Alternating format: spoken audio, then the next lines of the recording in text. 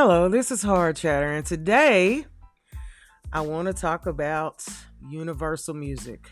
Okay, the music industry's cold war with TikTok just turned very hot, extremely complicated. By the end of the month, Universal Music Group (UMG) will require the platform to take down music it controls, even a small part of, by using what some music execs call the nuclear option. This will prevent some other rights holders from making money on TikTok, but at least some of them are checking on it. Now, let's get down to the artists that this is going to pertain to, okay, y'all? That means songs by Harry Styles, SZA, Bad Bunny. Those are writings credit from creditors like Metro Boomin and Jack Antonoff, and even that simple compositions by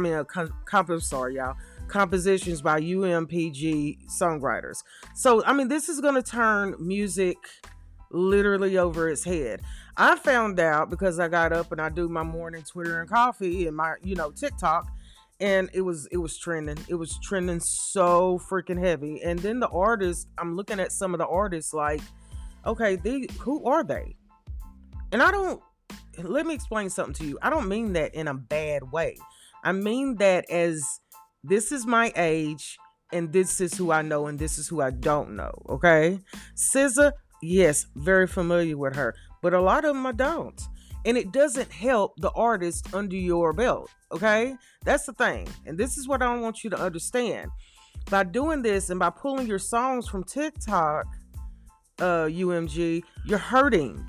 You're going to hurt your artist, okay? If they're not already hurting, because it's hard to make money off of music now. You have a lot of artists coming out going, you know what? I thought there was money in it. It's not money in it. So by you doing what you're doing, you're blocking people from discovering new music from your artist. Some of these artists I wouldn't even know if it wasn't for TikTok or Twitter or Instagram. Okay? I wouldn't even know who they were. Okay? So when I'm going through, I'm also listening for new music. And there have been artists that I've discovered like on TikTok and Twitter just by scrolling, and went to go look them up on YouTube and discovered a great new artist. Okay? That's what I want you to understand. You discover new art through TikTok and through Twitter, so it's going to be a huge deal. Okay? And then other companies are going to want to freaking go behind them and do the same, because I swear, when some people do stupid stuff, other people want to do stupid stuff behind them. Okay?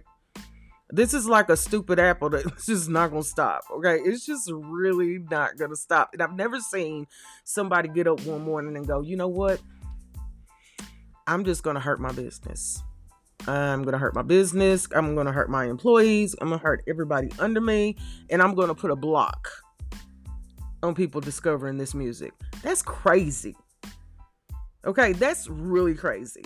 But then you got to understand too, music is not as good as it was in the 90s. Was the last real music era that we have ever had and ever will have. Okay, I'm just going to keep it a buck.